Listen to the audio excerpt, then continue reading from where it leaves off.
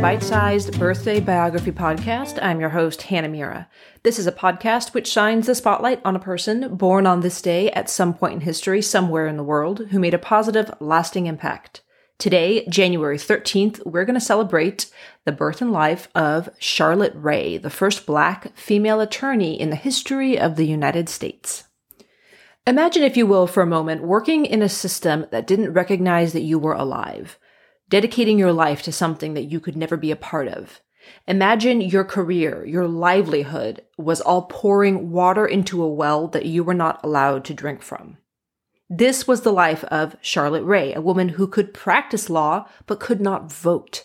Contributing to a system that you cannot partake of is not a bygone ill, though. How many designer gowns are stitched by women who would never be able to afford them? And how many double R emblems are welded to the front of cars by people who will never drive them?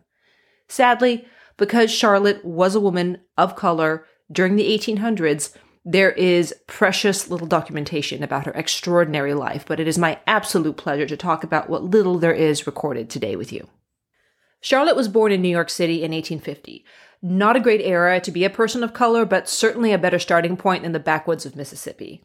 It would be another 13 years, though, before Charlotte would be legally considered a person and not property. But thankfully, her northern birthplace blessed her with slightly less oppression and slightly more opportunity.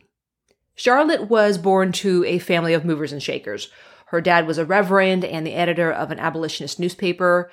She was one of 7 kids, and all of them got very good educations thanks to their father, who ensured that they were all educated equally, even his 3 daughters.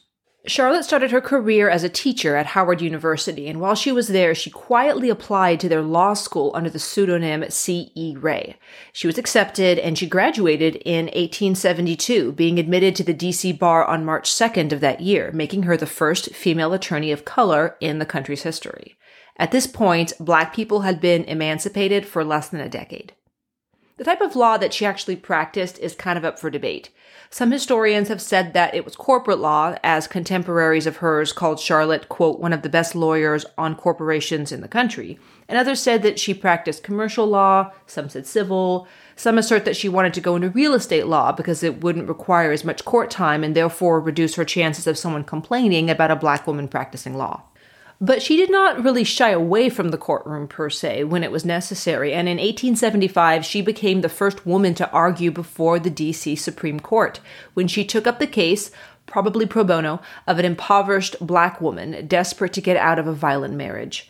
In the case of Gadley versus Gadley, Charlotte argued that Martha Gadley's life was in danger from her drunken husband's homicidal behavior.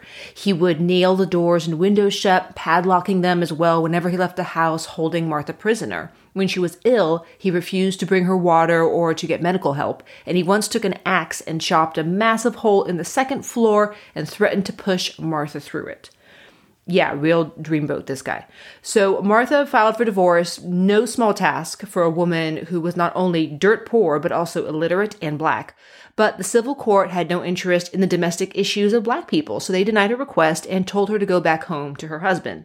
Undeterred, Martha approached Charlotte, who accepted the case, took it to the Supreme Court, and got Martha her divorce. Sadly, even though Charlotte was an obviously gifted attorney, her career struggled and stumbled along as precious few people trusted their legal issues to a woman, and even fewer would trust them to a Black woman.